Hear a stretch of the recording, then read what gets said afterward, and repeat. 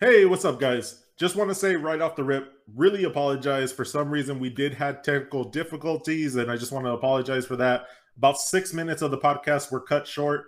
We are going to get the tail end of this conversation, but you guys aren't going to be privy to what happened right there.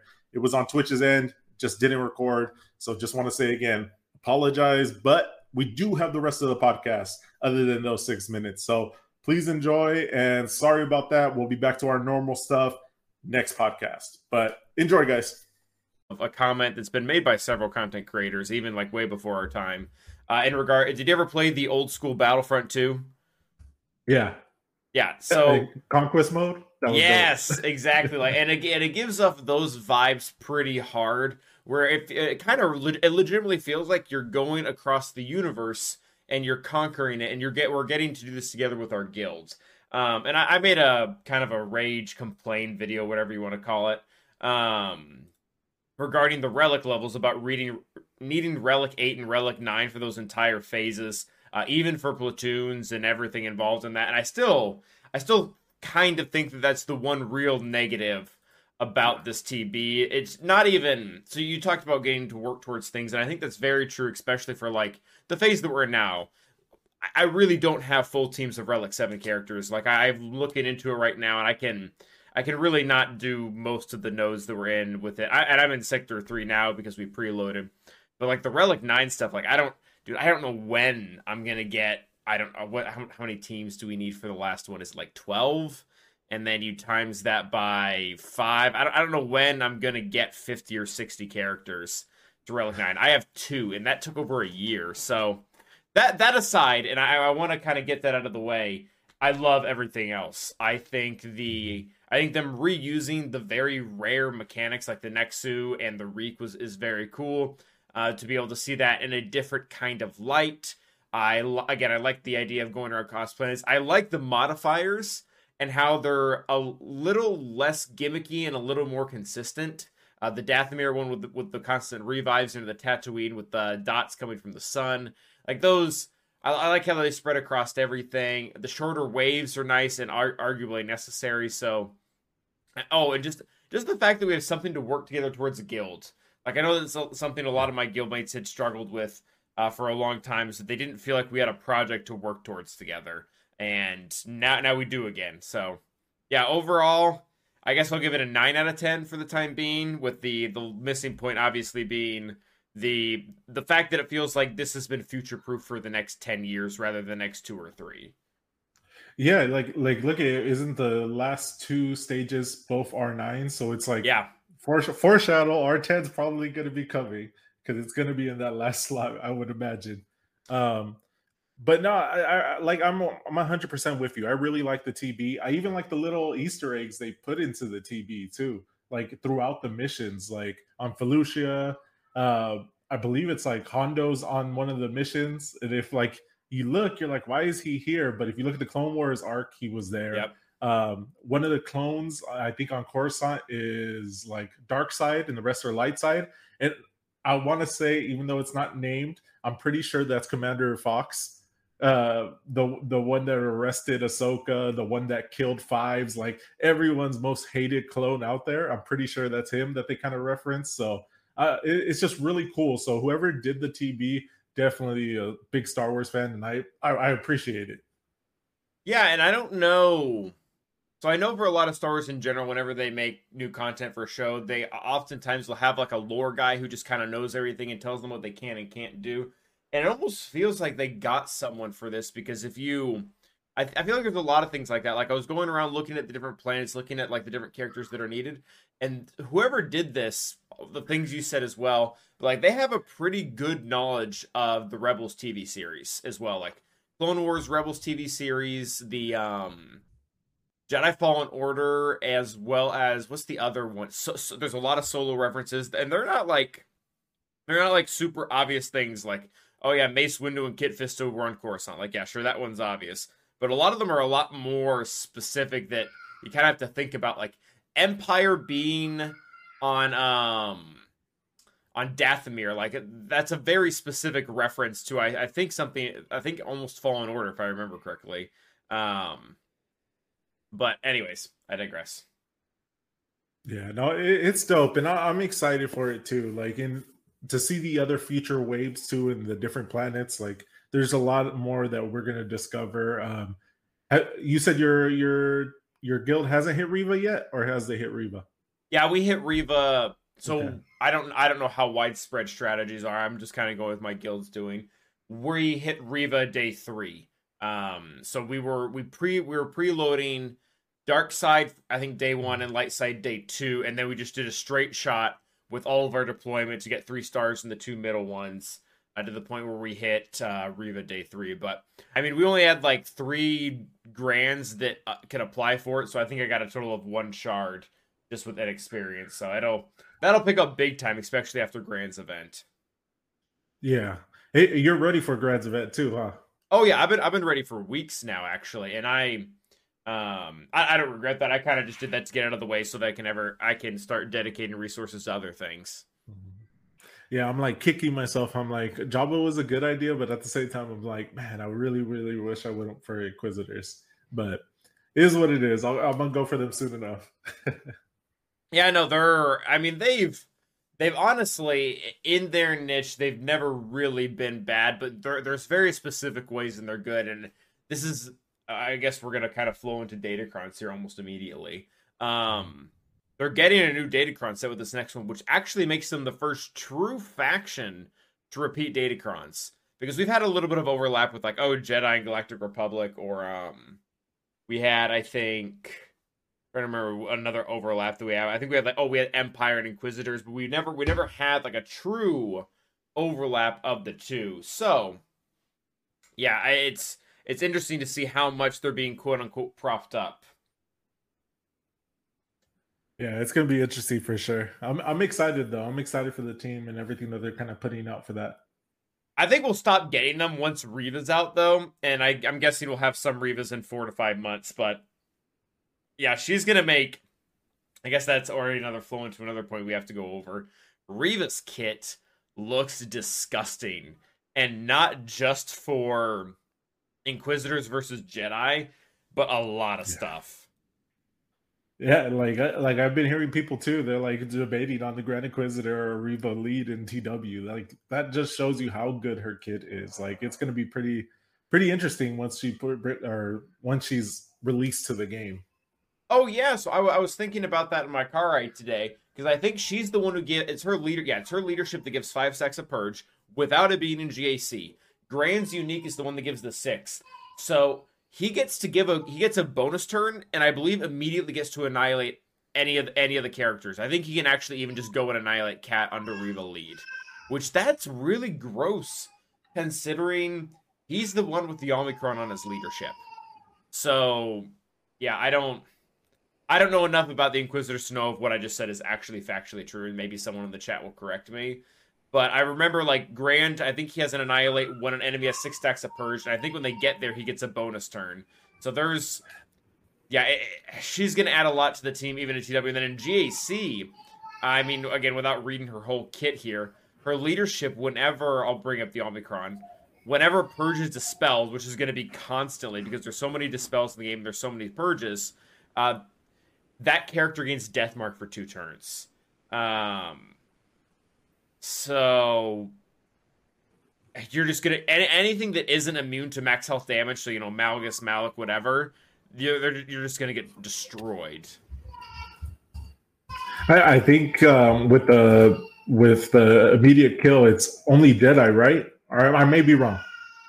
It could be only Jedi, but even then, that's still pretty decent. Yeah, that's still real good. I can't remember if that's on his unique or special. I don't know his kit honestly well enough. Yeah. I don't know until like I have them. Yeah, so every time they get 6 stacks of purge, this ability's cooldown is reset. If they have not been defeated, the target enemy has 6 stacks of purge and is not a Jedi, inflict buff immunity. And if the target enemy has 6 of purge and is a Jedi, instantly defeat them. So you can't just go and kill Cat, but you can go and kill GK so that your entire team can gun for Cat immediately. Or again, at least that's what it seems like. Yeah, it's interesting. Like her kit looks really, really clean. Like I'm really excited for like these new set of characters CG's put out, and I know that's like a whole sidebar too with the Afra characters and Afra herself, but they've been really, really creative with them, and I've liked what they've done. Like they're able to make teams out there and then bring out a character that kind of even transforms that team even further. So excited for her to come to the game and wreak havoc in GAC, because the devs have even said like Riva's gonna be able to challenge some Galactic Legends, like for sure JML and probably JMK as well, and maybe even a couple other ones out there, maybe even like a Java.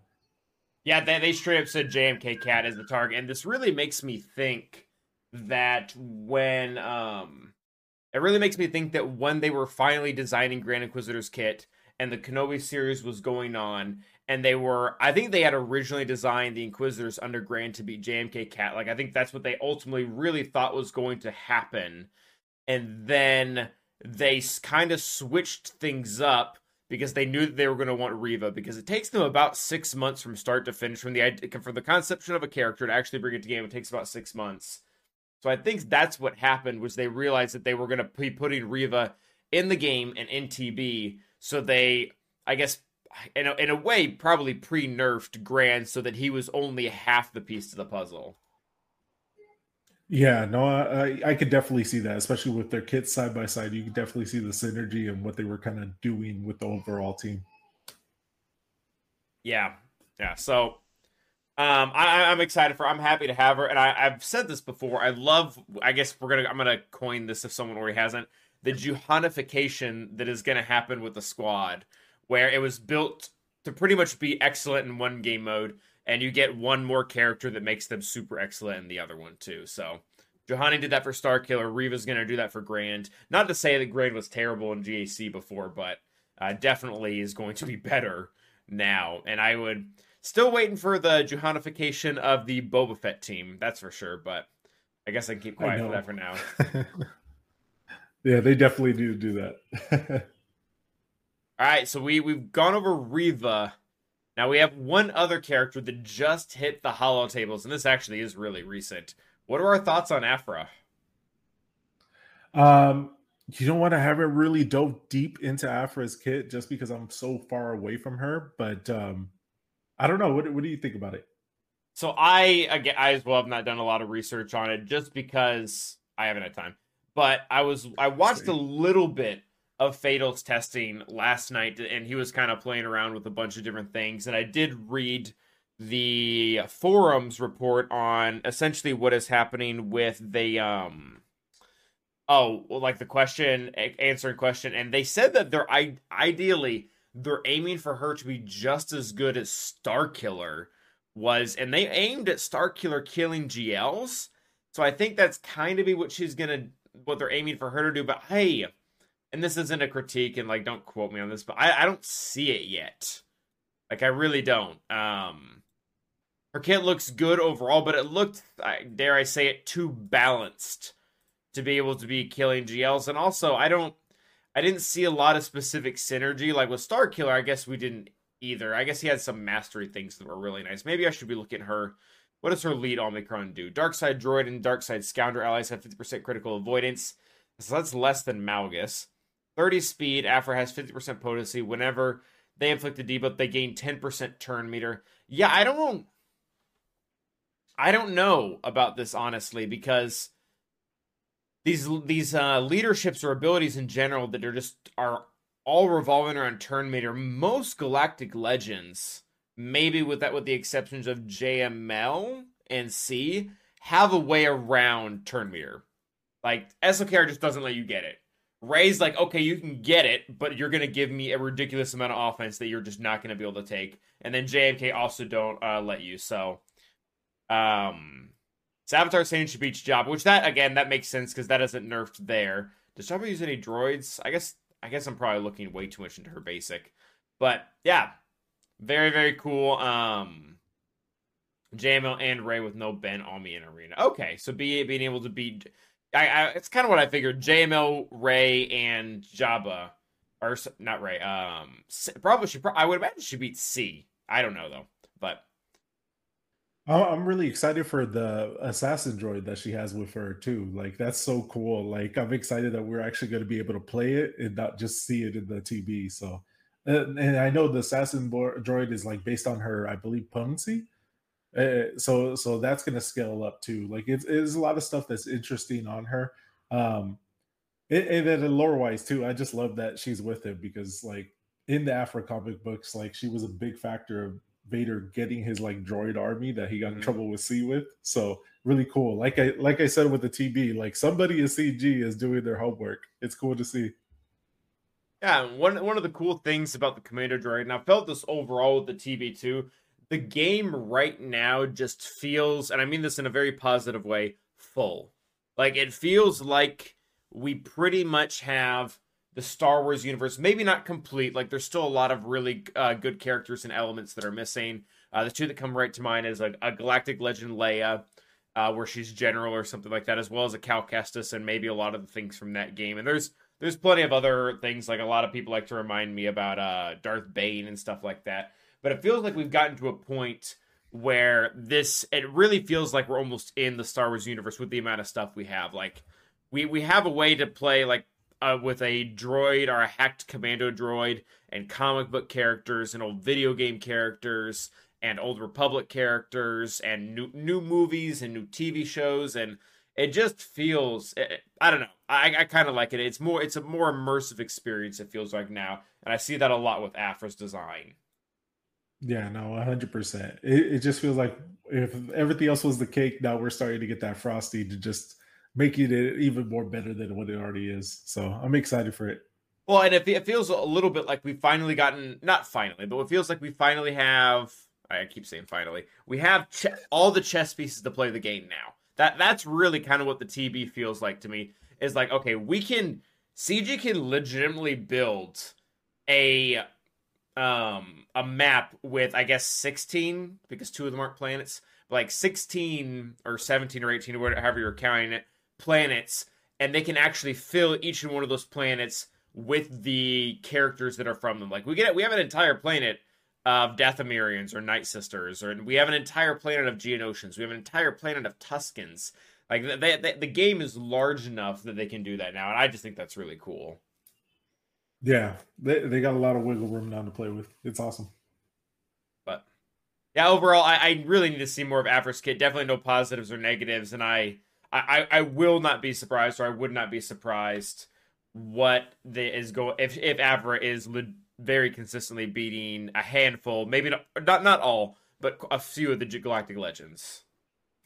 Yeah, and it's always early too. Like Yeah. the early reports for all these legendaries, all these like event characters are always like a little bit slow off the gate, and then it's like it takes like a month to really see its full potential. Yeah, there is typically that cycle. When we see the kit, we usually think it's overpowered. When we start testing, we think it's garbage. Once it actually gets onto the field and people start mining, right, then it gets impossible to beat, and then we develop counters, and then we repeat the process. That's typically how new, at least legendary character releases go. Yeah. There are some exceptions to that, I guess. Let's see here. All right, Tilo, this might be a big one to unpack now, but we're gonna be moving down to leg day. Let us talk like day. Important it is. How do you think I jump so high at my age? All right, so a lot has happened over the last probably 2 months. Tell us from what you can remember what you've done with your roster there, Tilo. Man, there's a lot of stuff. So when I left, or when we left, we were say or where I was saying that I was going for Jabba. So I'm in the middle of the Jabba grind right now. I need 5 more characters to relic, and then I'll be ready for Jabba. So hopefully that comes soon. Other than that, I've been working here and there on little characters. Like obviously Treya Zombie came out, so definitely was Yeah. like a must apply. So I applied that. Got Treya to R5, and I got Barris to R5 too, because I think I'm going to be running that 5th on that team. And then trying to see what else that I done. Oh, I got Mace Windu to R5 just for Datacrons, just the splits I was doing. Other than that, everything else has gone to Jabba. Oh, Razor Claw. So Razor Claw I think that's the name of the ship. I always Raven's forget. Claw. Raven's Crawl. There you go. I got that one to 7 stars too. So that's pretty much it. Yeah, I've been working. I'm slow farming the Java stuff. I kind of committed to taking my time on that just because of the amount of things that I saw that I wanted to be able to do. That being said, I did, much like you, I applied the Traya Omicron as soon as I could. All my Inquisitors are R5. I think I've already mentioned that. And I have everything banked needed to take Grand Rap to 7. And I probably will take a lot of the other Inquisitors up to 7 at the same time just because of how frequent that Riva mission is going to be coming back. I want to be able to dip into that ASAP. So that's really what I'm working on right now. I'm trying to think what I've done since the last cast we had. I know that I did upgrade a lot of my stuff trying to get things ready for Datacrons. I took both Hux and Phasma up to R7 to be able to use their crons.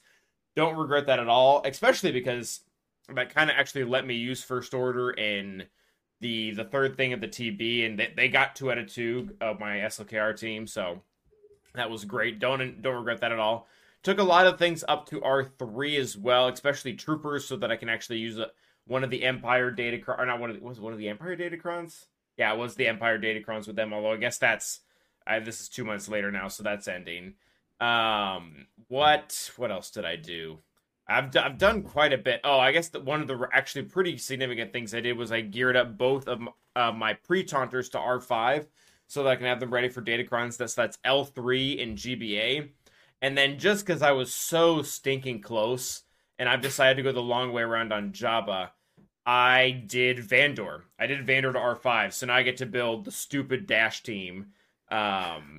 And then I can keep the stupid Dash team as well afterwards. And I need to look even at this next set because Scoundrels have more crons again. So I can go back and even without having the Dash cron, I can at least have another Scoundrel cron for Dash and Vandor and whoever else. Nice. Bodhi in the chat said, did you gear up any random characters in your roster for TB? No, again, unless you want to count Second Sister, like that's about as random as it's gonna get. I'm only I love my guild, but the only thing that's getting up geared for TB is things that are needed for characters. The rest will come when my roster gets there. Yeah, I feel the same way. I'm like, my roster's too small for me to do those crazy stuff, but Bodhi and Savitar have new R5 Ugnaughts, so that's interesting. Yeah, and I've respected the way my guild's done it a little bit, I guess, and we're not as extreme, but like they saw someone had an R5 Logray, they're like, hey, could you get him to R6? Like, could you just do that? And then the guy did it, and we got, the massive boost from platoons or whatever it was. Nice. But yeah, I do not see myself gearing up an Ugnaught and anytime soon. Yeah, me either. I don't have the resources for that. I'm sorry, guys. Well, I mean, I'm in a position where it's like, okay, I can either do that, or I can get all my Inquisitors to R7 so I can get Riva Shards, or I can farm Jabba. Like, I'm not really able to do that as a priority. That's awesome. But so yeah, we've been busy though. Busy with a lot of other stuff.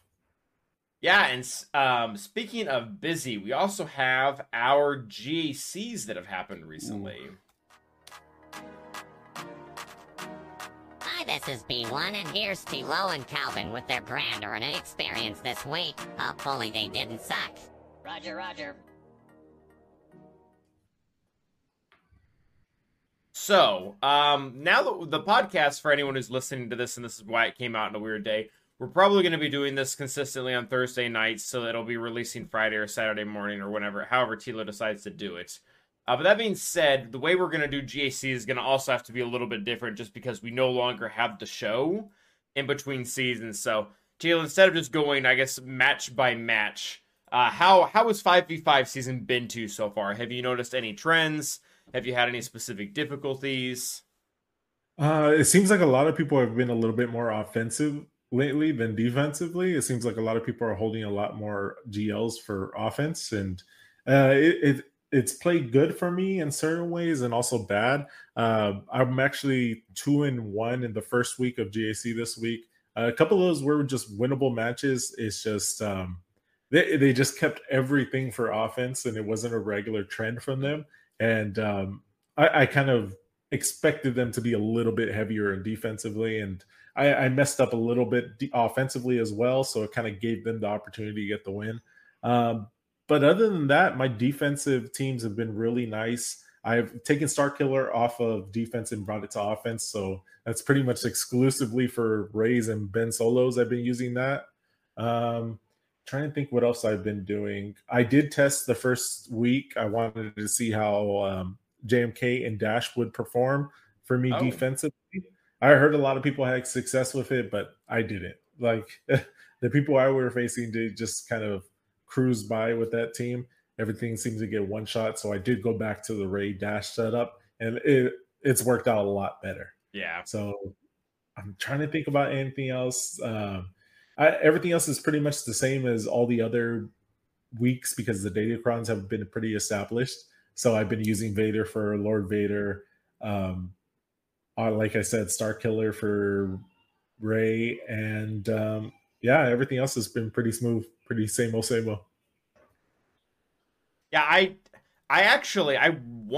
was going to be using the JMK Dash team when it first came out because I don't think I had Ray at the time, if I remember correctly. So that wasn't even really an option. So I was like, all right, what's the next closest thing? And then I unlocked Ray like right after, and I'm like, okay, we'll do that. And yeah, that team has done a lot for me. I just now split off from using Ray Dash Scoundrels this last month because I needed to pull Gas to Malgus, and I was a little on the fence against it in the beginning, and maybe it is Datacron dependent, like a lot of things.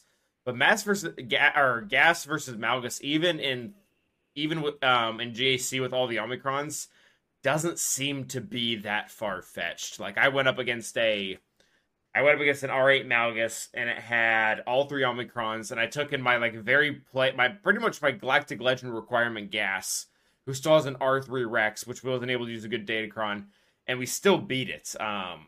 So yeah, I'm interested to see how that plays out, but that's been one thing that was really cool. But with that, I took off my Ray Dash, and then that team just kind of fell apart, and that was kind of a bummer. See, that's cool. I think I'm going to try to run that. That Gas team seems interesting, especially going against it, because it's like I could risk it with like a bounty hunter squad and maybe get away with it, but I don't think that's going to be consistent for my bounty hunter. So maybe I'll do that.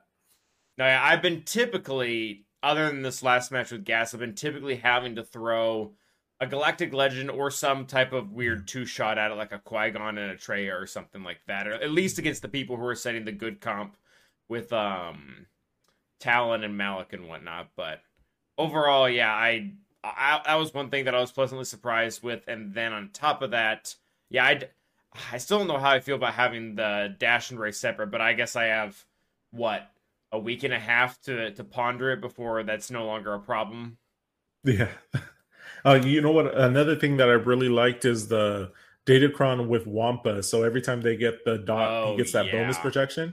That thing has been so clutch. I've been killing pretty much every Qui-Gon team with just Wampa, and it's felt pretty good. Even like some of those Turbo teams too. So it's been nice with that team. Oh, no, that was a really good call out. Because yeah, I was in that pickle last night where I didn't have enough teams to get everything down. And I was looking across teams. I'm like, Wampa doesn't beat any of this. And then I took a closer look, and I was like, wait a second. Okay, so I have the Datacron you just previously mentioned, and I bet it actually does beat Hux with the TIE Fighter Pilot Omicron, because typically Wampa doesn't really do that well against Hux, because Hux is like, not only can you not have turn meter, but you can also can't counter me. And Wampa really doesn't like that combo, especially when they have a decent amount of damage output with the first order TIE Pilot Crom, but the protection up is just the boost he needs to be able to beat him.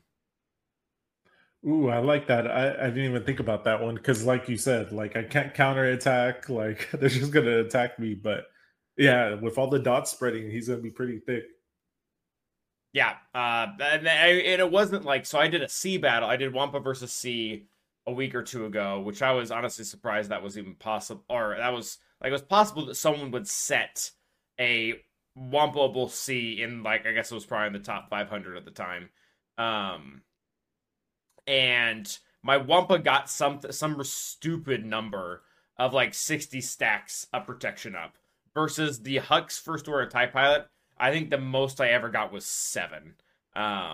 So they were packing a huge punch. That's awesome. I saw that battle too. That thing was cool. Oh, cool. Yeah, it was overall GAC has been good. The next set will definitely mix things up a little. I was looking at a lot of the abilities and I skipped over. I didn't read as much as I probably should have, just because the more I looked, the more I was like, okay, I just don't have these characters and I'm not getting these characters. Like, I think both Afra and both her droids are all on there. And I don't have any of those. And I don't think I got a single one of the droids at R7 or even close. Yeah, I'm the same way. I'm trying to think if I even have Droidica up there. Like, there's a couple of them I could possibly use, but it's going to be very slim. It's going to be another situation like this set where it's going to be mostly like stat base, which is fine with me too. Oh yeah, there are a lot of good stats in this one too.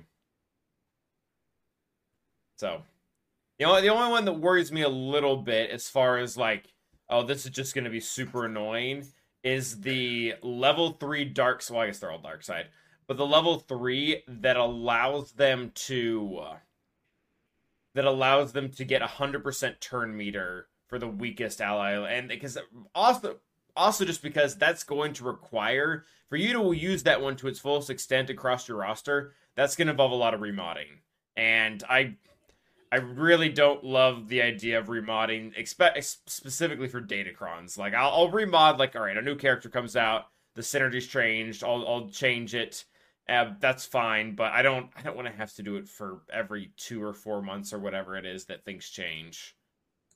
I'll do it if it's like significant. Like, say for instance, Vader is able to take GLs. So it just depends on the capability of the team. If it's just basic, then I probably won't do a remod. But if it's like going to be transformative to my roster, I'll definitely do it for the Datacron. This is going to be a podcast question to and from me for us for next week. What characters, and maybe this could actually be we'll do this and then I'll make it into a video. What characters do you need to be remodding to be the weakest to be able to take advantage of that? Ooh. Yeah, it's going to be interesting. Like, that's a project, Tila, for me and you. We need to have that ready by next Thursday. So, all right, for sure. I'm going to have do your homework. My Apple Notes and everything. I'm going to have like a list of characters. No, it'll be fun. But yeah, so that's definitely going to change things for next week. And one of the other things that I was thinking about, and we've seen this, I think, a little bit maybe with Empire Jedi, but Scoundrel is on that list, and Scoundrels are everywhere, man. Like, there's Scoundrels in your JMK team. Yeah, like there's tons of teams like they infiltrate. So yeah, that's going to be a really, really good option as well. And a lot of dark side Scoundrels too can take a lot of benefit from this as well. Yeah. Oh yeah, like I said, they're kind of everywhere. But okay, now, ooh, are we ready for it? Actually, you know what? Let's do. We're gonna switch things up a little bit. I want to do these now because we've been away for a while, and I would like to do our podcast questions next, just purely in an effort so that we don't forget them, and when we skip to whose kid is it anyway. So does that sound okay for you, Tilo? No, that's 100% good. We definitely should hit those. We will do whose kid is it anyways. I felt bad. I think it was for. I guess I'll give him a shout out here. I think it was for Guernsey. I apologize if that's not how you pronounce your tag, but he had written in there. I think it's his for whose kid is it anyways, and it's just been hanging there for like 2 months now. I felt bad.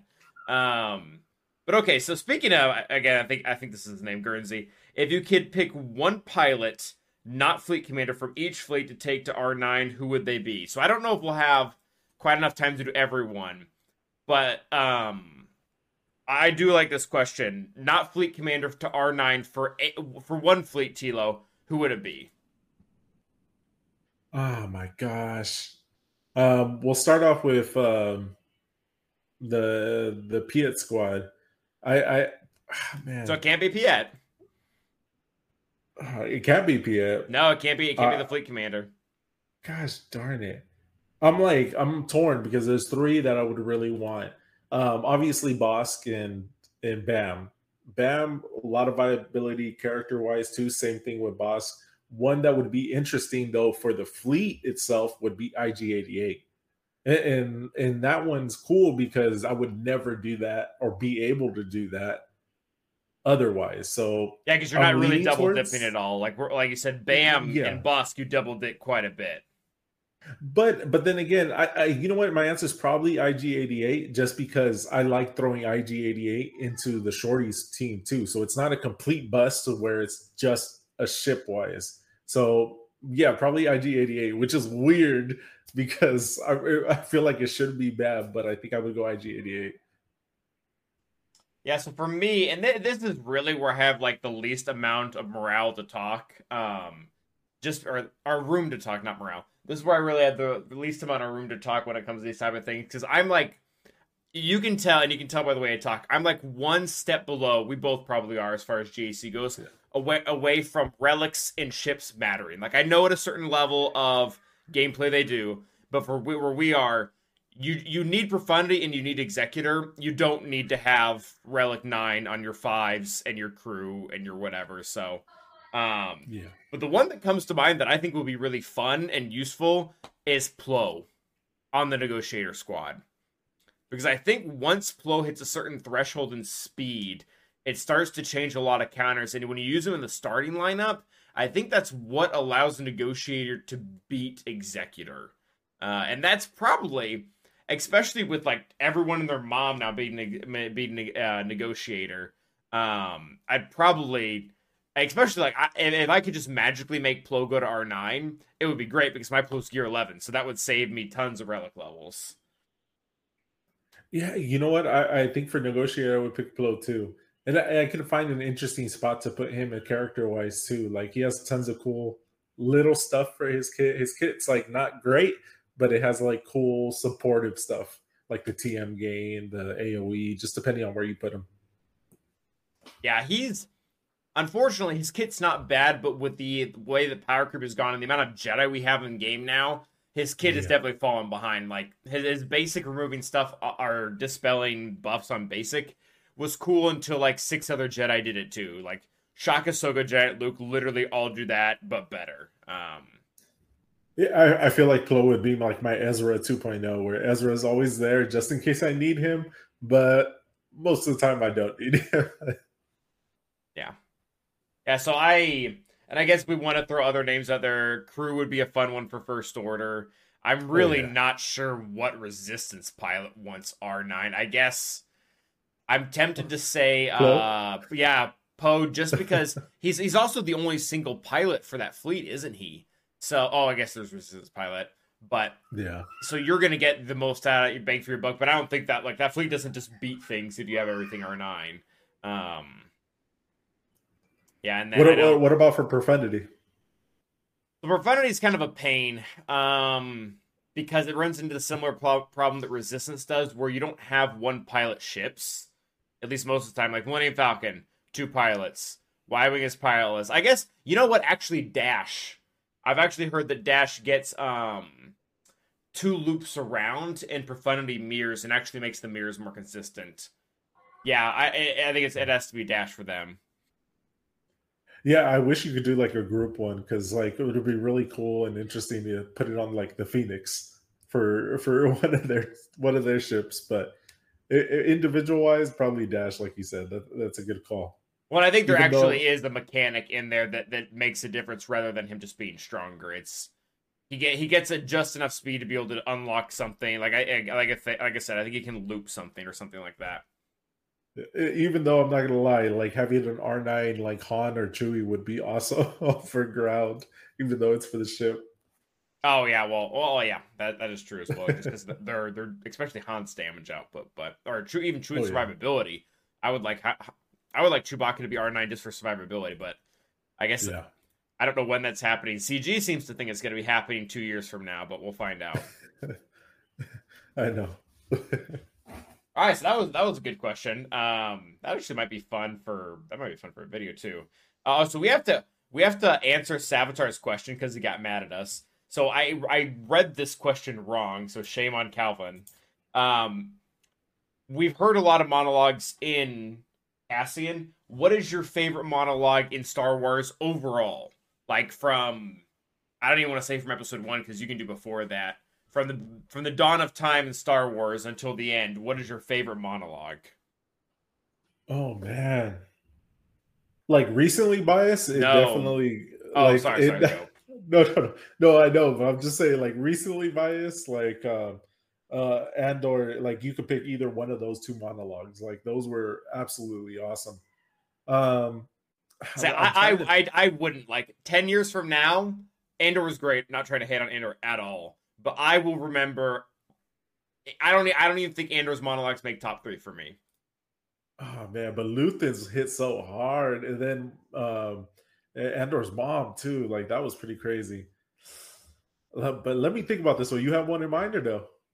So I have quite a few. I have quite a few that come to mind immediately. And they're actually almost more dialogues than they are monologues. So I guess those don't count. Yeah, it's going to be harder actually. Everyone, I'm trying to actually think of pure monologues, what all we have out there. But like the Obi-Wan walking away from, I guess, Darth Vader on Mustafar, where he's screaming everything out to it. And this is really a monologue because the most Anakin says is "I hate you." Oh yeah, so at Cassian by this point is spoil. We're gonna be doing spoilers. It's been months enough ahead. So I guess I should have given that warning. But yeah, going back to favorite monologue, what was I gonna talk about? Probably episode 3, Revenge of the Sith. Obi-Wan walking away from Anakin, just kind of pouring his heart out to him and showing him not only how he's sad, or not sad, but like this is more personal to Obi-Wan about their relationship and their bond than it is about Anakin destroying the universe. Like that's what's happening there. It's not Obi-Wan looking at this dark, sinister being that's going to bring doom for the galaxy. It's about his best friend, as in his words, his brother has turned against him and become everything that he wasn't supposed to be. Gosh. Yeah, I'm still like, I'm looking at Drummond's one, Jyn Erso. That's a good one too. Man, I don't know. That's a hard one. I'm trying to think of anything with Yoda too. I feel like he has a decent monologue too on Dagobah. Yeah, there's a lot of instruction that goes to Luke, or even even some of the stuff that Luke says to Rey. I don't even hate a lot of that stuff. Yeah, that's a hard one. I would have to look. Like my mind's saying Luthen right now because like that's the most recent one, and I think I liked his over like Andor's mom and keynote speech, like Trouble was saying. But Luthen's was hit pretty hard. Yeah, I have certain critiques about Luthen's because Luthen's character in general, from an objective status of, again, we look at Star Wars knowing the Empire is evil. That's not an argument. Like, again, if you're trying to be facetious or trying to make a joke about something, we can sit here and like poke around and say the Empire is good. But objectively, as viewers, we know that the Empire is evil, they're bad, they shouldn't be in control. So what Luthen is doing is justifiable. But there have been times, and I'm not going to cite historical events here. I probably don't know what I'm talking about enough to actually even do that. But there have been times where people have thought they were Luthens, and in reality, they were something much worse than that. And they were maybe even, they were in the wrong. So that's my only, I guess, it's not really a critique of Luthen. I don't think he's an amazing character. He's probably one of the best designed characters of Star Wars ever. But yeah, so anyways. The one I'm also thinking of is like Yoda's, like, and I don't even know if that's a monologue, but like the anger leads to hate. hate leads to like suffering. Like maybe that one would be mine, but I don't even know if that's considered like a monologue. If that one is, then that's definitely my favorite. It can I be. quote it so much. It can be.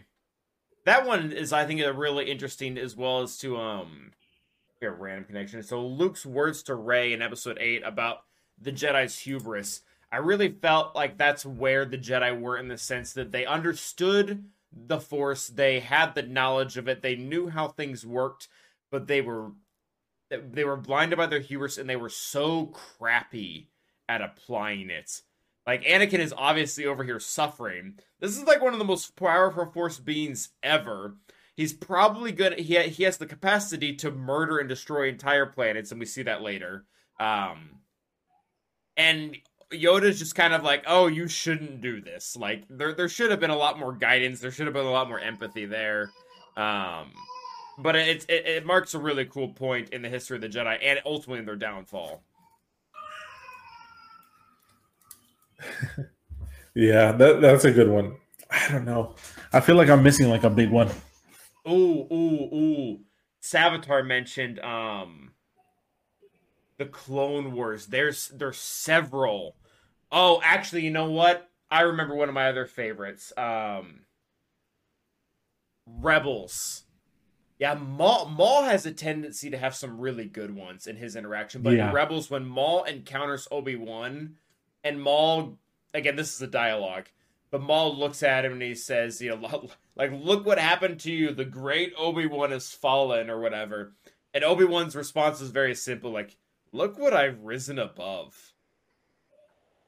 Yeah, that's a good one too. Yeah, Savitar put in some bangers in there.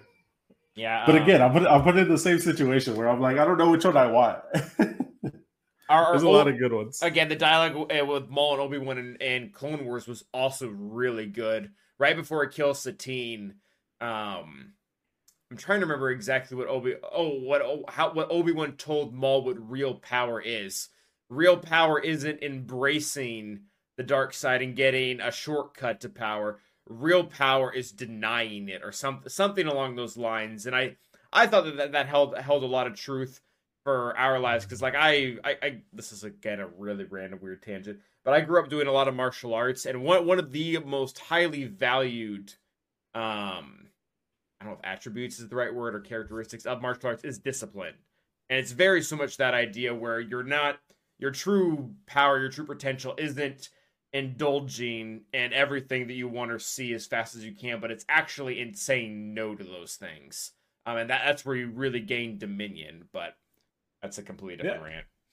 No, but I'm 100% with you, because you see it a lot of times, like the people that learn how to like have the ability to really inflict a lot of like violence towards somebody else are usually the most like calm and controlled people out there. Like they're not the ones seeking the fight. Usually it's like the untrained people that are seeking the fight. Yeah. Oh, and we can't forget I hate sand. that one wins. Okay, so Savitar, we really didn't answer your question, but you got like 16 different answers, so hopefully that was satisfactory. Or I pronounced that wrong. Anyways. All right, so we have a question from AM2 Rainman. Even with the Raven's Claw, is there any value in the Homeland Fleet? What are its offensive capabilities? For me, I still find it valuable. I use it as like a cleanup option. Obviously, that's like not like great, but having it as like another cleanup option is really cool, because like I have the Hodo ship as a cleanup option, and now I have the Akbar team with the leftover rebels as the cleanup option. So it makes me able to get that full clear just a little bit more obtainable in those like hard situations with those fleets. Yeah, the only thing even relatively interesting I've heard about it is that it can beat, and this is I've heard, I have not seen this, but some people have said it beats Negotiator. I looked up the statistics for it. They're not good. It's like 16% win rates, which is not good at all. But that might mean there's some weird niche in there where you can do it. But I don't know. I'm not sure why you would do that. Like there's so many counters to Negotiator now. Like First Order can do it really well. We're about to have 2 separate Empire fleets that can do it. Executor and Profundity obviously have no issue. Malevolence can do it just fine. Negotiator mirrors kind of a thing. I think its value, and I don't mean this facetiously, but its value is as a cleanup fleet. Like it's nice to have that. Like my last GAC, I used every single starfighter I had, every single one. So cleanups are important too.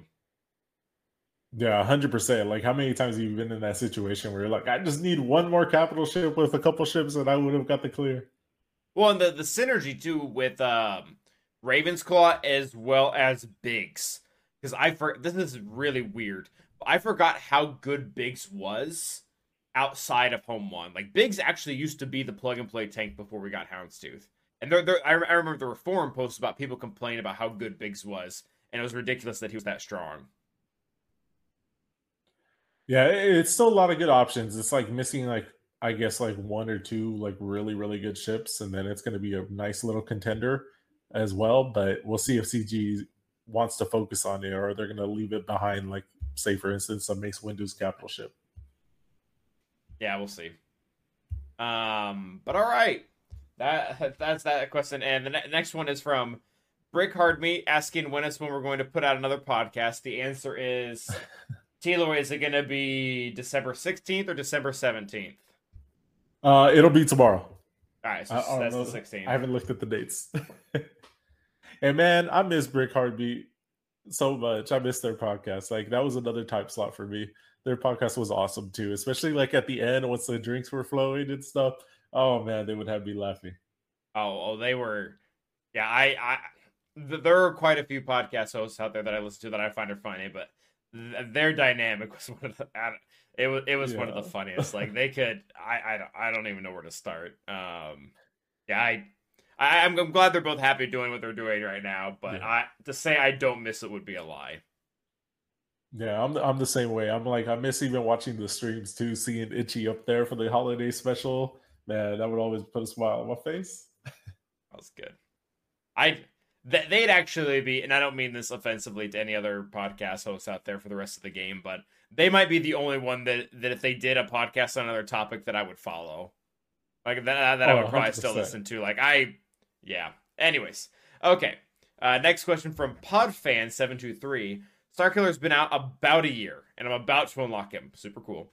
My question is about maximizing roster efficiency. Oh, this is a hard question. I've always valued my EP Mara and leftover Empire teams for offense. Is there a good argument to keep them off the Starkiller team? Perhaps using Duke and Asajj? For reference, I hang around K3 and dabble in K2 occasionally. Is there even a viable Starkiller team without EP and Mara? So, Tilo, I'll let you answer first. I do have my own opinion, though. I really think it's just depending on the Datacrons that are out there. Like, if, like, for instance, this set that's about to expire had the awesome Datacron where her cooldowns got reduced. So yeah, definitely see there being an option to kind of separate the team and maybe throw in a Savage Omicron with Starkiller. Like, I definitely did that a couple times, but if that Datacron's away and I don't really see anything else that's going to really perform that team to be able to, like, push it to the next level, I want 100% keep them kind of together, EP Mar and Starkiller, because it's just a disgusting team. Like, it could take out a ton of stuff, so I would definitely not separate them and keep them together unless you really, really had to. Looking at your opponent, maybe they have a little bit more teams than you, or you have a game plan going into that fight where you can see an option where you can use EPMR to kind of beat something that they place and still leave a decent squad. Maybe in that instance, I would definitely separate them, but I would really choose my spots on that. But for the majority of the time, keep them together. I definitely do not close off the possibility of removing them from EP Starkiller. And this is going to vary on what you face. Like, Duramon is bringing up a good point that the EP Mara Starkiller beats Jabba with the current Datacron. So that's something that's happening right now. And also, that's if you're facing Jabba. So you really do have to kind of craft this to yourself. But I would encourage you highly to experiment with not using EP and Mara. Because I've actually started doing this in 3v3. I don't do this in 5v5. But for 3v3, I'll put Savage with Starkiller because that team is actually pretty hard to counter. Whereas in 5s, it's actually it's kind of easy. I think Bounty Hunters beat it. Because EP Mara, and you obviously know this because you've been using them like this for a while, Podfan, but they kill so much without Starkiller. Like, they are a very good duo. But yeah, the other popular options are Dooku Asajj, probably not the top of the list. Vader and Kylo, like OG Kylo is probably one of the other popular ones, and then Crew and Lobster. I would say play around with those three until you kind of find something you like. If you're really stuck to using EP and Mara on their own team, and I honestly I get that. I don't think is there anything else to say, but yeah, definitely pay attention to the Datacrons that are out because there might even be a combo out there. I don't know if there's going to be a Separatist combo at one point where Dooku Asajj might actually be the best one. We'll find out. Yeah, I just think it just depends too, because EP Mara is the ceiling on that team. Like that team, like hits so hard, so it's really just going to depend on his matchups. The only downside to EP Mara, and this is on defense, is it with it being the most common team, it's also the most figured out. Yes, like that's like so Wampa in 3v3 will beat the EP Mara one on defense, and we know that because it's so popular. Like the Savage Starkiller comp, I'm sure there probably are counters that are non-galactic legends, but so few people know them because it's such a new team. Yeah, man, it's just tough. That's a tough one for sure. And I think the next question coming in. Oh yeah, it's actually very related. I've heard good things. Oh yeah, so this is actually I think TK responded to the question, so he's not asking here. I don't think. Heard good things about Savage with SK and just filling with twos. Yeah, so I made a comment about that. 3s, I like Savage. 5, not so much. Yeah, this whole last season I did that. Savage and Starkiller. It worked out pretty good. Yeah, I definitely like it a lot for 3s. It still is very challenging, but all right, Tilo, that took up our questions time, so keep those coming. But now we have to do whose kit is it anyways? Are you excited? I'm excited. I forgot we don't have a Sandra yet. I'm still dropped the ball on that. I was waiting for it. Now you're good. All right. Would you like me to go first? Yeah. All right, let's see here. My care. Oh yeah, this will work. All right. I think I won't make any comments. You have your game covered up and everything. You got your chat covered up. Awesome. Cover the chat. For any new listeners, whether the podcast or on Twitch, every time we get together, me and Tito play a game called Whose Kid Is It Anyways, where we each of us get the ability of a character, read the ability out, and the other player has to guess what character it belongs to. So, Tilo, deal physical damage to target enemy and grant all allies potency up. If this attack scores a critical hit, reduce the target's max health by 15%, which can't be resisted until the end of the encounter. Do it one more time. I have an idea who it is, but just in case I missed something. All right, so you're going to deal physical damage and grant all allies potency up for 2 turns. If this attack scores a critical hit, reduce the target's max health by 50%, which can't be resisted until the end of the encounter. Oh, and against raids bosses, it ignores armor. I don't know if that helps you. I'm going to think that's a newer kit because they had that raid qualification. So I'm going to say Kyle Katarn. It is not Kyle Katarn. I will give you. Okay. We'll go. We can go down to the faction though, and this does narrow it down quite a bit. So, Sith Empire. Oh gosh, that does not help. Potency up. I read it one more time. Physical damage. Grant all allies potency up for 2 turns. If it's a critical hit, you reduce their max health by 50%, and it can't be resisted. Also, it ignores armor versus raid bosses.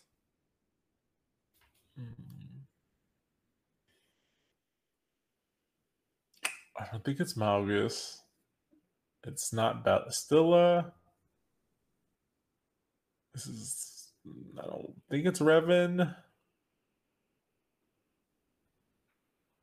Is it? No, it's not Marauder. I don't think it's Sith Empire Trooper. So is it Assassin or... I'm going to say Sith Assassin? Nope, it is Marauder. It is Marauder. Gosh darn it. Okay. It's a good ability in some regards, but the potency up part of it I think is so awkward because of ferocity. Like ferocity is like, oh, you want potency, have 6,000 or whatever. But yeah, Marauder being able to That's reduce exciting. max health, it was actually very important for killing my nest a few times, so that wasn't fun. Oh, you know what? That's 100% right. Because there's a couple of characters that can reduce that max protection. I should have known that one. Oh, and what's That's dumb. weird is he can actually still do it to Galactic Legends. Like when they went in and nerfed all the max health reduction from like gas, they didn't take away his. So he can Man, actually that's still tough. reduce max health in Galactic Legends. Oh, that's really good. That's Unless- good to know too. Unless they are count as raid bosses, which I don't think they technically do, but all right, Tilo, you ready to hit me with what you got? I'm gonna cover up chat. All right, let me know when you're ready. I am ready.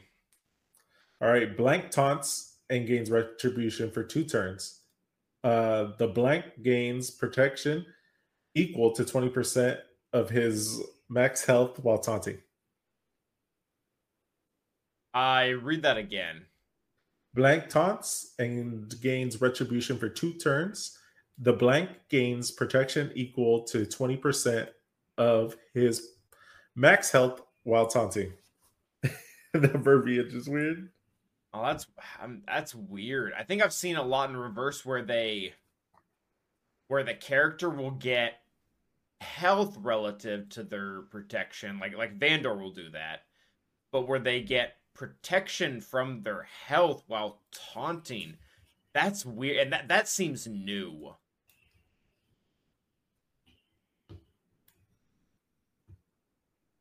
Retribution. So this is a special move because it just says that they're gonna taunt, and they get taunt and retribution at the same time. That's really annoying. That's memorable. See, I know that there's actually quite a few characters that can do that. I know Sith Trooper can, but I think he does it when other people start doing specials. Zalbar does too, but I'm pretty sure he taunts when he uses his armor shred move.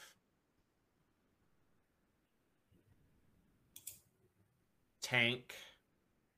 Probably a new tank. No, there's no way this isn't Ninth Sister. What's another new tank? Not Stormtrooper Han, because he does the turn meter thing. Thanks for new teams. I'm almost wondering, is it... K2 doesn't get retribution, he just has counter chance. Yeah, whoever this is not a character that I use a lot.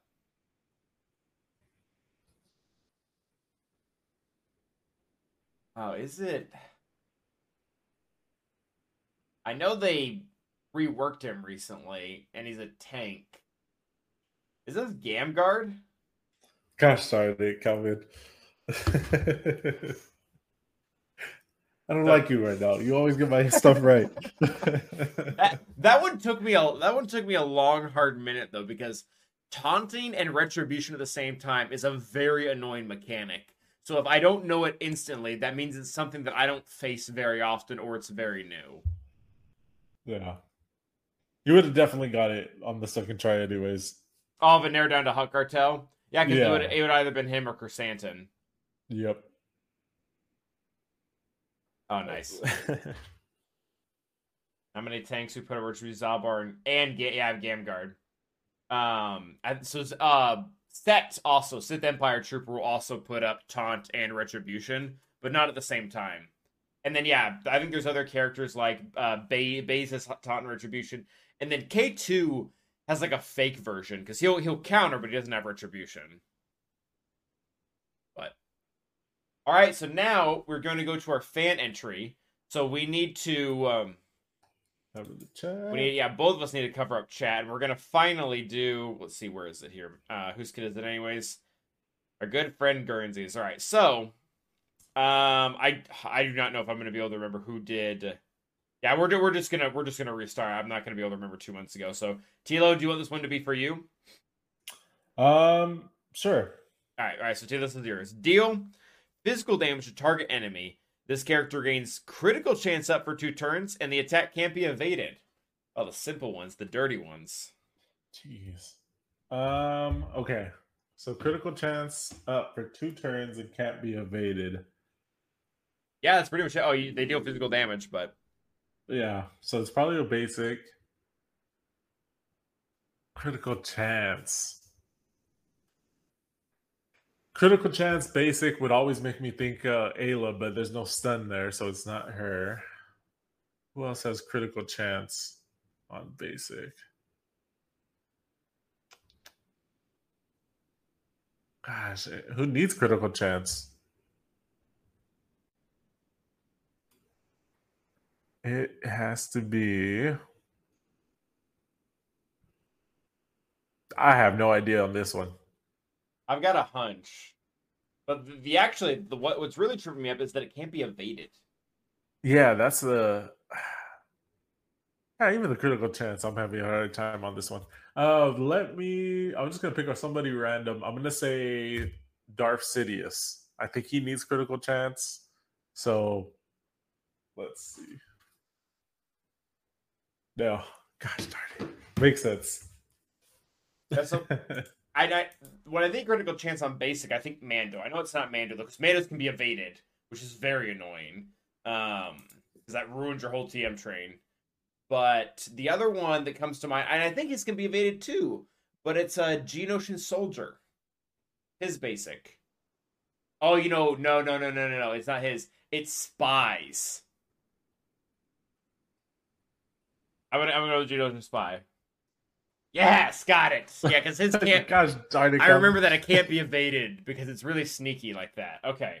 Yeah, it makes sense once you see it. You're like, oh, duh, it's Spy. Yeah, I don't know. I think I went to Soldier first because he wants crit chance as well, but yeah, both of those would have been like acceptable answers. All right, I'm gonna leave another note here as well so that we remember this got answered.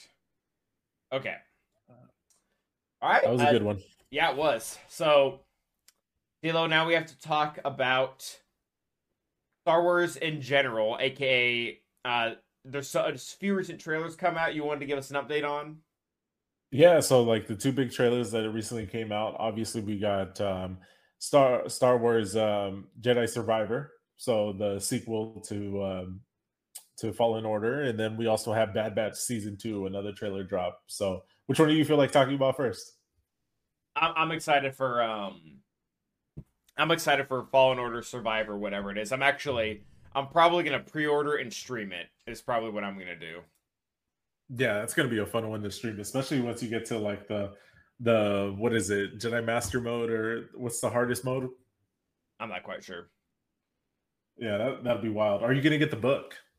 Probably not, but maybe I will. So I'm definitely gonna read that one. Battle Scars looks pretty interesting, especially like with this trailer. There's a lot of questions. The trailer brings out a lot of stuff that I'm wondering. Like, for instance, where's Mara? Like, she's not in the trailer at all. And Cal looks pretty beat up, which very cool, by the way. But I also don't think he didn't really. I mean, I guess you probably don't fight Darth Vader and come out the same, but I definitely feel like we're missing there's some gaps there. Yeah, it's gonna be 5 years after the first game, so it's gonna be right at the same time where Obi-Wan is fighting Darth Vader. So the Obi-Wan series and this are going to be taking place at the exact same time. Oh, that's pretty cool, actually. Yeah, so it makes me wonder because on the book title you see the 5th brother. So I'm wondering if this is going to be before the events. I would imagine it has to be before Obi-Wan Kenobi. So it kind of like sets up like the suspense that 5th brother isn't going to get whacked in this, but who knows? Like, Star Wars is breaking a lot of canon at certain mediums. But the trailer itself, did you like anything in the trailer? Anything catch your eye? This is really neither lore or anything like that, but I think it's really cool when a game can look so appealing and actually show you so much gameplay instead of cutscenes. Yeah. And it looks like a very fitting sequel, like in the sense of where it's going to still kind of maintain the same type of gameplay, the same type of mechanics, but it's just going to be a sequel. It's going to be a sequel both in story and in mechanics. Yeah, I'm loving like the new mechanics where you get to interact with like the living creatures of the worlds, where you Yeah. see him actually like riding some of these and fighting with them. It looks really cool. The creature that he's actually riding gave me like flashbacks of like the old Taranakashi Clone War series where Yoda's riding that into battle. Oh yeah. It's not the same animal, but it gave me like little like vibes of that. Another cool aspect of like the gameplay is him like grabbing the stormtrooper and turning around and having him fire on the other ones. It gave me really really good feelings of what was it? Force Force Unleashed 2. Unleashed. Yeah, that Yeah, definitely has Force Unleashed vibes written all over it. yeah, because I remember when they did that for Force Unleashed 2, I was like, oh, that's so awesome. So as soon as I saw that, I was like, oh, that's so cool. Um, story wise, did you catch anything that caught your eye? No, not really, but I also wasn't looking. Yeah, I was. One of the things that really got me interested was when we saw, and I always forget her name. She's the bald lady. I don't know if that narrows it down. She's the black bald lady. She was in the Oh, first one. Seer, Seer. So when we see Seer Seer, Sarah, we see her in like what it looks like the Kira. Jedi library. The So archives that are not complete. yeah, the archives. So kind of it gives me vibes of possibly it could be Jocasta Noob's secret library post Oh Order shoot. 66.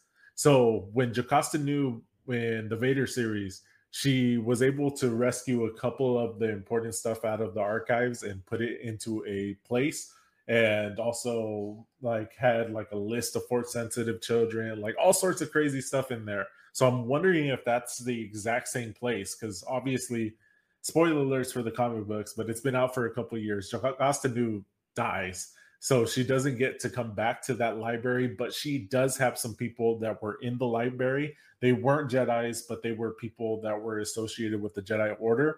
So I can see them reaching out to somebody like Sierra and maybe having her take over that role, because she obviously Jocasta Nu didn't come back after her battle with Vader, even though she did work against Grand Inquisitor. I really hope that's the same place. Another thing that got me interested as well was the bounty hunters. The bounty hunters in there. A lot of the rumors Oh out yeah. there, and I could definitely see it too. It looks like a Gendai. And if you guys don't know what a Gendai is, the Gendai is what's his name? Dirge from the old Oh Turnikoshki series too. yeah, I know. I know Yeah, Dirge. yeah, he's also canon now too. So like, it's not Dirge, but it could be one of his like species, which Yeah. is cool too because that species. And I remember this from like an old reference book. Like, Dirge was like 2,000 years old and it had gone a little bit mad, because the older that species gets, the more they kind of lose their like mental capacity and they become a little bit more violent because that species is completely past this. They don't really Oh, even that's weird. leave that planet. They just stay on the planet and are really, really peaceful. So for him to be a bounty hunter is really going against what they are. It's because he kind of lost his mind, and they're basically like invincible. Like the only way they were able to beat him in Legends is Anakin threw him into a sun. So, so I'm wondering how Count Kestis is going to be able to fight this enemy if it is a Gundai, which it probably, maybe it's not, but if it is, definitely going to be a hard enemy for him to fight. Oh, that's really cool. Yeah, that Dirge was a really cool character, and he Yeah. kind of came out of nowhere and then went into nowhere.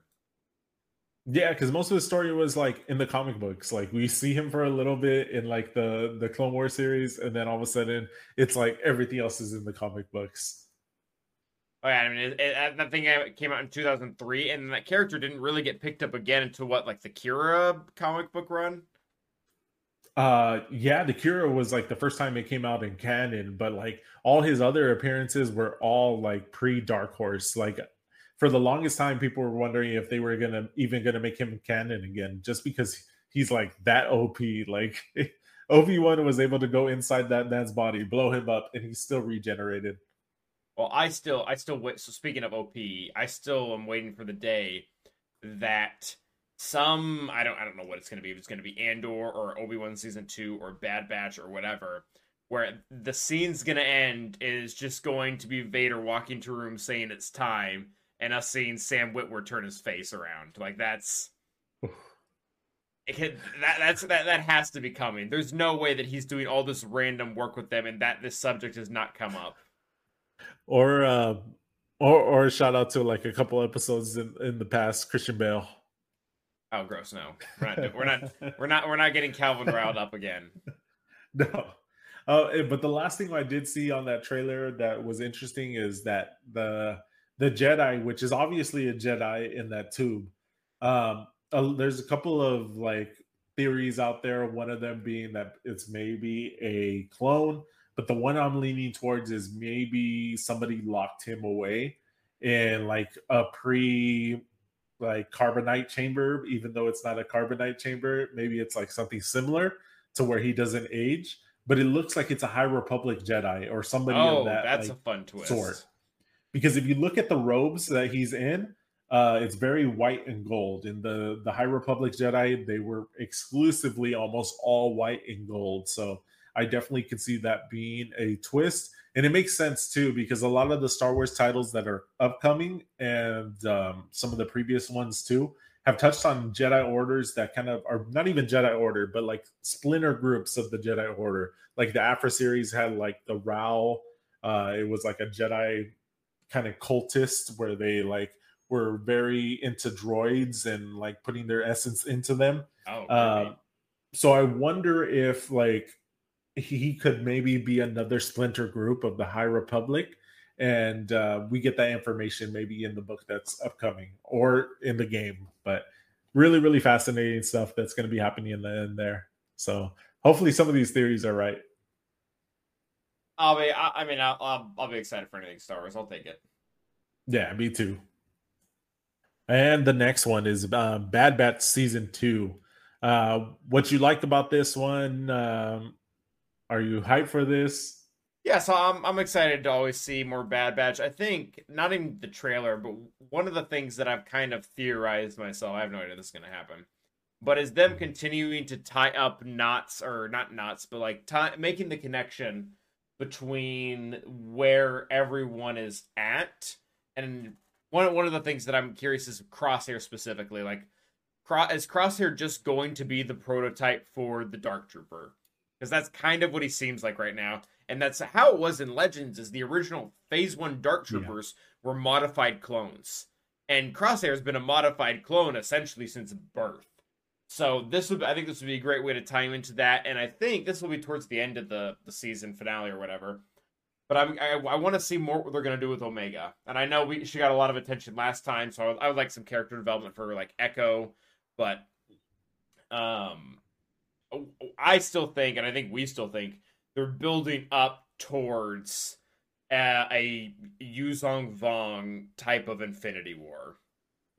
Oh man, we're going to talk about that next week, about the Mandoverse, but there's tons of stuff that's coming out. But like for the Bad Batch series, like I'm 100% with you. Like I definitely want to see all that stuff. There's a couple of interesting facts that people have kind of caught on to. For the episodes, I forget exactly what number episodes they are. They spell Fett, like the first letter of the word. So that may be and I believe it's right before the mid-season finale. So it may be an indicator that Boba Fett's going to be in the series, which would make a ton of sense because we had a lot of those rumors that Omega would be a fixture in the Book of Boba Fett if they were to make a season 2. Yeah. So that's going to be interesting. I noticed, and a lot of people did as well, it looks like the Bad Batch is going to be on Sereno, and it looks like they're actually in Count Dooku's palace, which is really, really interesting. You only see a brief glimpse of it, but if you line it up to when Dooku's in the palace, it looks almost exactly the same. It really makes me wonder why they would be in there, but man, if they go to Sereno and find some artifacts on Dooku, that would be really, really cool. Well, and it kind of makes me think that the Tales of the Jedi miniseries, I really don't think it was for funsies.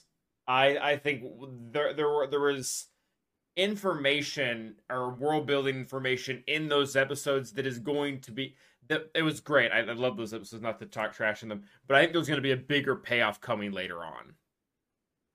Yeah, even the models they're using, like if you look at the Bail Organa model in the trailer, it looks exactly the same as like the Tail of the Jedi. So like the teams that have worked on the Tails probably worked on Bad Batch, and there probably is some tie-ins. And I've been rewatching the Clone Wars, as one does, and the animation. If you like go back and watch season 1 of the Clone Wars, and then like watch Bad Batch, oh my gosh, that how I've been so impressed with how they haven't moved away from the animation style, but how much it's improved. Oh yeah, like I remember like a while ago I looked at like episode 1 because that episode 1 is like awesome, especially with Yoda. Oh But yeah, the man, story's cool. but man, it's rough. Like It is it's rough. funny how they did it over time where you didn't feel the Yeah, gradual it's true. change, but it's a big difference. Another thing I noticed in the trailer is they're obviously going to Kashyyyk, and that's probably where they're gonna meet. I always forget his name, Grungy, Gunji, yeah. the Gunji. There you go, the Wookiee Gunji. Jedi. Yep. I really wonder if they're going to be tying into the Luminara arc that kind of got scrapped from the Clone Wars. So Bad Batch was supposed to be on Kashyyyk during Order 66, and they were going to have an arc with Luminara. So I wonder if some of that aspects of that arc are going to come into play into season 2 while they're on Kashyyyk. That'd be kind of cool because you really look at it, it's like why they have Luminara in the first season. It would be cool for them to have a little bit of a callback just because they did have that initial arc with them. Well, and I wonder if this is how we'll get the story for how Luminara appears in Rebels.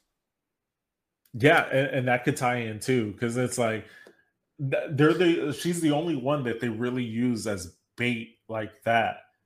The rest of that's a sobering episode as well. Yeah, and the rest of them you see like they're used as like almost trophies, like we saw them in Obi-Wan. Why is she specifically used as bait? So I wonder if they can tie that in together. That'd be cool. Yeah, I think it'd be really cool. So yeah, we'll see though. And like I said, I'm always excited for it. Yeah, it's going to be a good time. The one thing I am a little bit concerned about is Bad Batch is going to be kind of crossing over at the same time as Mandalorian. So we're definitely going to be busy. So we're probably going to have Mando episodes and Bad Batch at the same time, at least for a couple of weeks. Yeah, and I mean, that's okay. I'll probably just have to end up watching things on the weekend, but I'm already kind of doing that with currently how life is going. I can't do it, man. I as soon as it pops, I gotta watch it. Man, I'm like a crackhead. I'm all scratching my neck, and I'm like, oh no, man, we gotta watch this. If I had more options, I would want to, but my schedule is already, it's pretty much maxed, and that's I like my schedule. I chose the job that I have now recently, but it is what it is. All right, Tilo, I think that pretty much sums it up. Is there anything you would like to tell everyone before we raid off? It looks like the battalion is actually doing their roundtable right now, so that'd probably be a good transition for us. Oh yeah, that's going to be great. I'm definitely going to stay on and listen. Not for me. I've been a bum, especially with content creation. So don't have anything to pimp. So hopefully soon. We'll see. Yeah, and I'm sick right now, so that's part of the reason why. But that's one horse I haven't entirely gotten back on. But yeah, so for future reference, I know we already mentioned it earlier, but this is very likely going to be the normal time for the podcast, and then the following day will be the normal time, or this will be the normal time for the stream, and then the cast will be the following day. So mark it on your calendars. Be here, be square. You guys know the drill. But Prime's asking one more question. All right, go for it. He says, anything for Prime. Which set 6 Datacron are you making tonight? I'm going to answer for me. I have to look a little bit more deep into it. And that's why we really didn't cover it this one. Probably going to cover it next episode a little bit more in depth. Yeah, so that's definitely a fair statement. We'll be covering it. So typically what I do when these new sets come out is over the weekend I will pull out a squad thingamabob, and I'll list out every single team that I want one, just so it's more organized. So I haven't done that yet, and we can talk about that more next week. But I'm trying. Which one benefits Gar the most? Yes, definitely. But I'm trying to think if there was one that already... No, there was one level 9. I think there's only one level 9 that I'm actually going to be able to get. I'm trying to remember what it was. Of a character that I had R7 or was close to R7. What for Gar? So like Gar is dark side, so there very well might be something out there for him. Especially if you, I guess, yeah, making him the weakest doesn't do too much because his best thing he can do is remove turn meter, and removing turn meter really doesn't do a whole lot for you if you're starting with 100%. Yeah. So Grievous is definitely going to be a level 6. I had seen that. I'm trying to remember for Scoundrel. I feel like there was... I'm going to have to pull up the list right now, actually. Oh, I can't pull up the list because we're using you through whatchamacallit. There was one level 6, though. We can do that right before we go. This is going to bug me if I don't look it up right now. Alright, oh! Grand Inquisitor. Yeah, that's the one. Yeah, so I don't even have Grand now, but I was looking over all of them, and I mean, I'm gonna have that whole team R7 with it definitely before these 4 months are over. So that one's gonna have to happen. I was a little curious. I was looking over all of the Inquisition ones and trying to see if there was if that was actually the good one, or if the good one was actually on Second Sister, because sometimes they'll do that to us. Yeah, so there are lots of dark sides. There are actually a ton of dark side squads that'll benefit, but I also when I was factoring this in, they have to be ones that I actually have geared. So like Geos will be cool, but I don't have Geos, or at least not relict, or at least not the majority of them relict. But yeah, I think the Scoundrel one is the one I think is going to creep into a lot of things because they don't have to be dark side scoundrels. You can find a team that has the Scoundrel tag, and the level 3 won't be active, but the level 6 will be. That is the motto, Emo. Wail harder. But all right, it is, and that's I said this last night. I've always kind of found that humorous because it's awkwardly enough a solution. All right, so 1 battalion strong. It looks like it's the name of that. I don't think we've ever had to raid them, or we've been able to raid them before. No, our Monday streams are always a little bit light, or for other Swogger creators. So we'll see how Thursdays are. Hopefully they stream every Thursday. That would be awesome. Well, typically, I don't know. I don't know how they do roundtables. I thought it was once a month, but I guess once they do. Could be now. But all right, guys. Until next time, stay mad awesome.